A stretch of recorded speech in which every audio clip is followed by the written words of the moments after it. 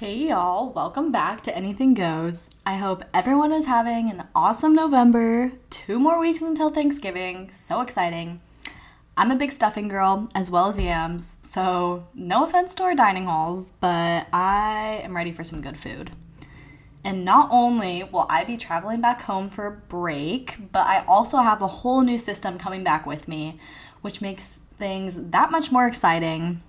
If y'all follow my Instagram at typicaltype1, you saw that I officially switched back to the Omnipod, and I am so happy with it so far. Technology is amazing, but that's a topic for a later podcast because today I wanted to talk a little bit about having an illness such as type 1 diabetes and how that kind of works with the school system and the big importance with 504 plans.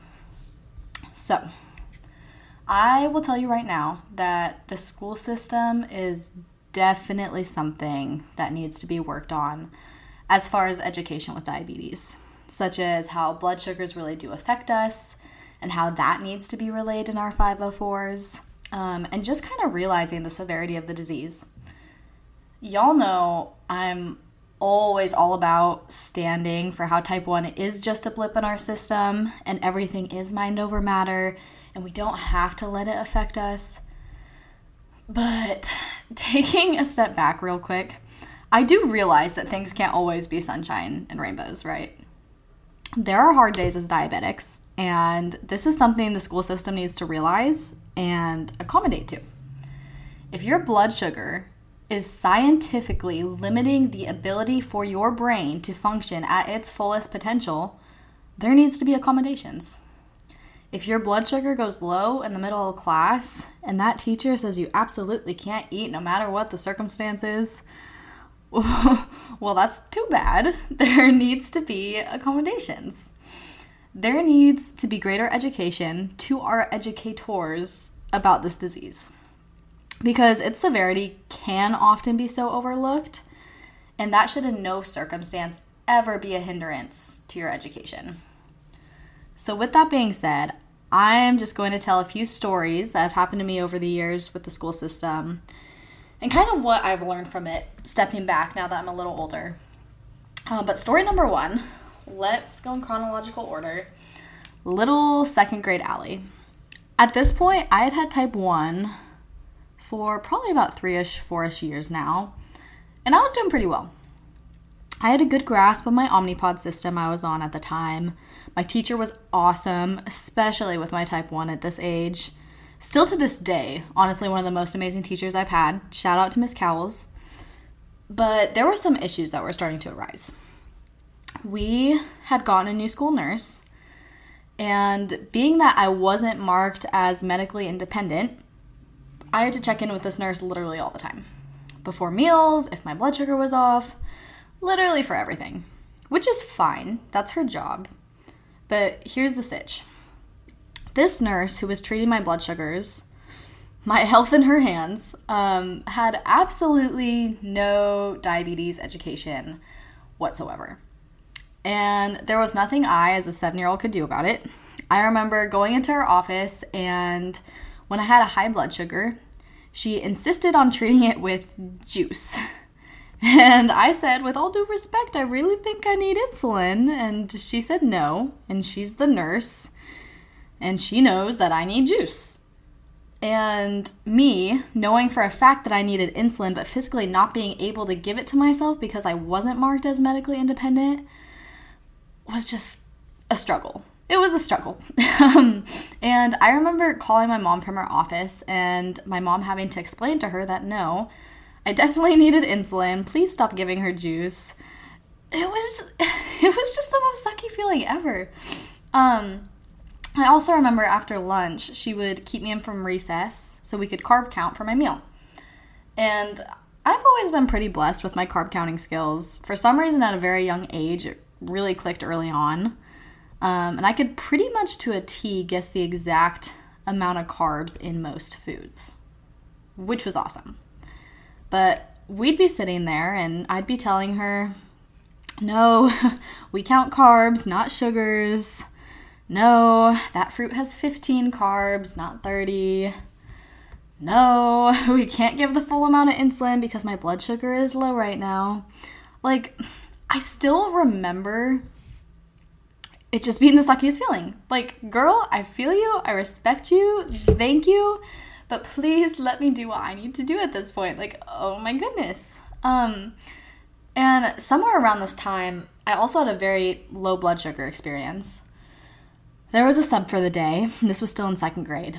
And I don't even really know if she knew I had type 1. But we were leaving class for whatever reason. And all the kids were lining up. And I checked my blood sugar. I don't remember what it was. I just remember it was low.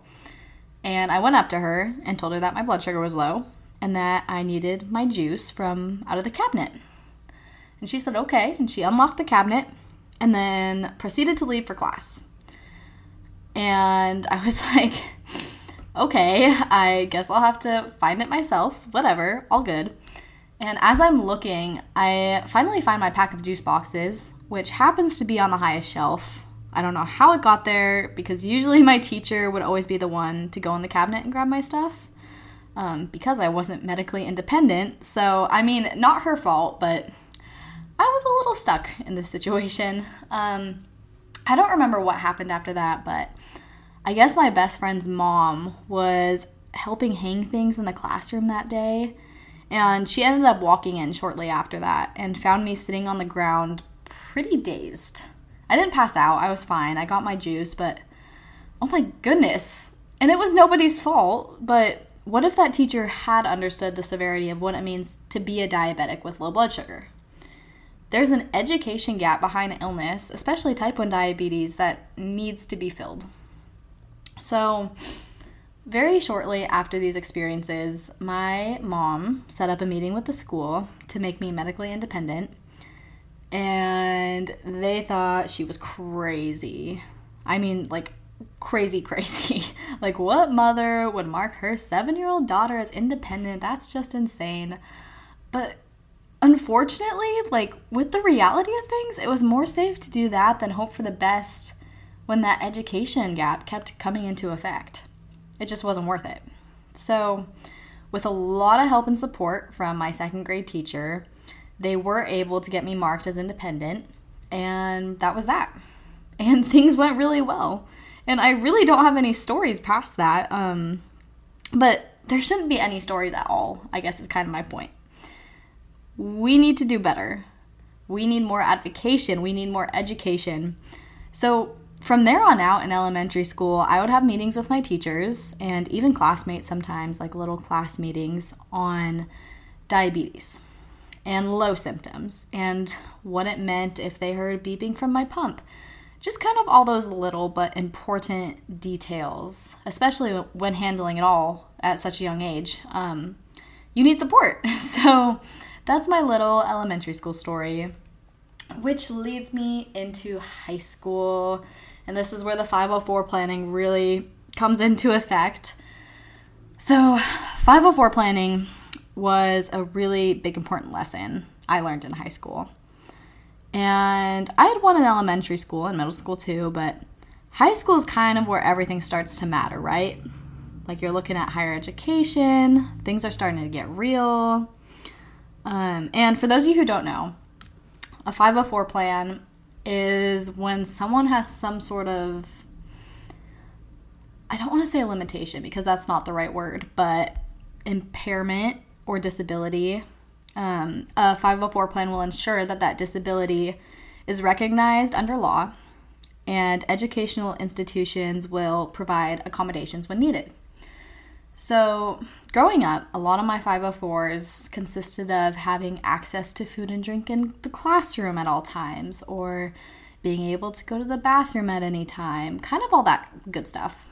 But as you get older, things like ACTs and SATs come up where you really need those in place, right? Or even just school in general. If I have an AP bio exam in high school and I walk in there and my blood sugar is dangerously low and I'm shaking and I can't think straight and I don't have a legal plan, I can be forced to take that test and be held to the same standard as someone who didn't have a low blood sugar that was affecting them physically and cognitively.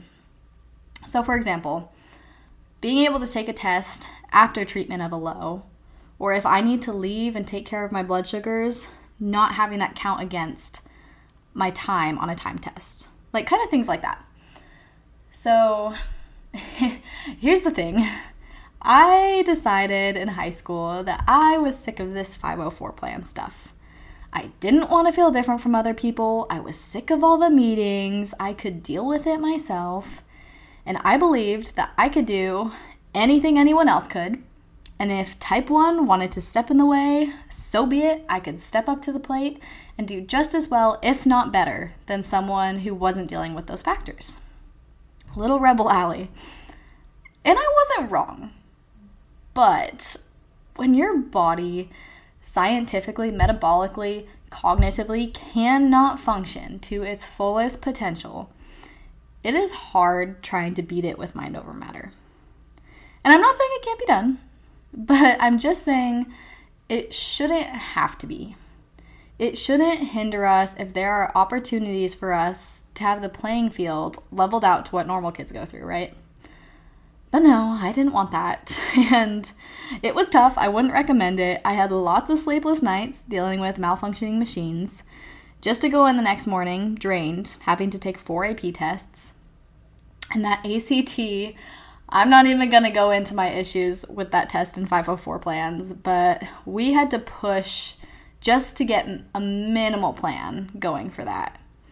Just pushing to get access to food and checking my blood sugar during that test was such a hassle. And it shouldn't have to be. I remember them telling me that if I could get a medical diagnosis of anxiety, that I would have more access to accommodations than that of my type 1 and needing a 504 plan. And that still to this day just doesn't sit right with me. Like, what? Like, would you like to see evidence of my diagnosis? Like, oh my goodness, people just don't get it. And that's fine, but you owe it to yourself to have the accommodations you legally, rightfully deserve. If you're in the middle of an ACT and your blood sugar is plummeting, in my opinion, you should be able to stop your time, treat your low blood sugar before getting back into it. But at the very least, at least just have access to a juice box or something during that test. Accommodations are your friend. You may think you don't need them, and all power to you. I feel that. But you don't need to use them. But just having them in place for those little emergencies are so important. Last little story before I end this to tie it all together. College. And I actually thankfully haven't had many problems in college yet with my type 1, which is awesome. But I do have my 504 plan in place. Thankfully, I haven't had to use it yet, but it's there. But I did kind of have a funny meeting at the beginning of this semester with a professor, and I'm not going to call anyone out, but I will say he was a science professor, which I thought was kind of ironic. But anyways, he emails me and says I need to join a private Zoom meeting with him right away. No context. And I was like, what the heck? So I go into this meeting, and he goes, yeah, I just wanted to address that you're a diabetic. And I'm sitting there yeah, yeah, you're right. I am. And is that all? Yes, thank you. I forgot. You're right. I'm a diabetic. Man, you saved me there. Obviously I didn't say that, but I was yeah, I'm a diabetic. Yep. And he goes on to tell me that he would like me to know that he saw in my 504 plan that I was allowed to eat or drink in the classroom, and that he was not okay with that, and that I could step out if an emergency occurred. Can't be pulling down our masks in class was his big thing. And I was like, okay. He was like, okay. And that was that. Have I eaten gummy bears going low in that class? Absolutely. And he hasn't said anything, so I don't know. But again, having that 504 plan for those emergencies is so important. And I know it sucks sometimes. It's work to draw up. People give you grief. But you do deserve to have the same opportunity as everyone else. And one more time, I am all for y'all stepping up to the plate and pushing hard and going above and beyond despite the struggles. But oh my goodness, you don't have to be a soldier on all fronts. Don't forget about those 504s and keep educating. It is Type 1 Diabetes Awareness Month. I challenge you to educate someone this month. I mean, you'd be surprised how much of a difference just the little efforts do make. And that's about all I have for today, but happy almost Thanksgiving again. So exciting. And happy Type 1 Diabetes Awareness Month. And as always, for more information, you can check out my Instagram at typicaltype1 or my website, typicaltype1.org. Thanks.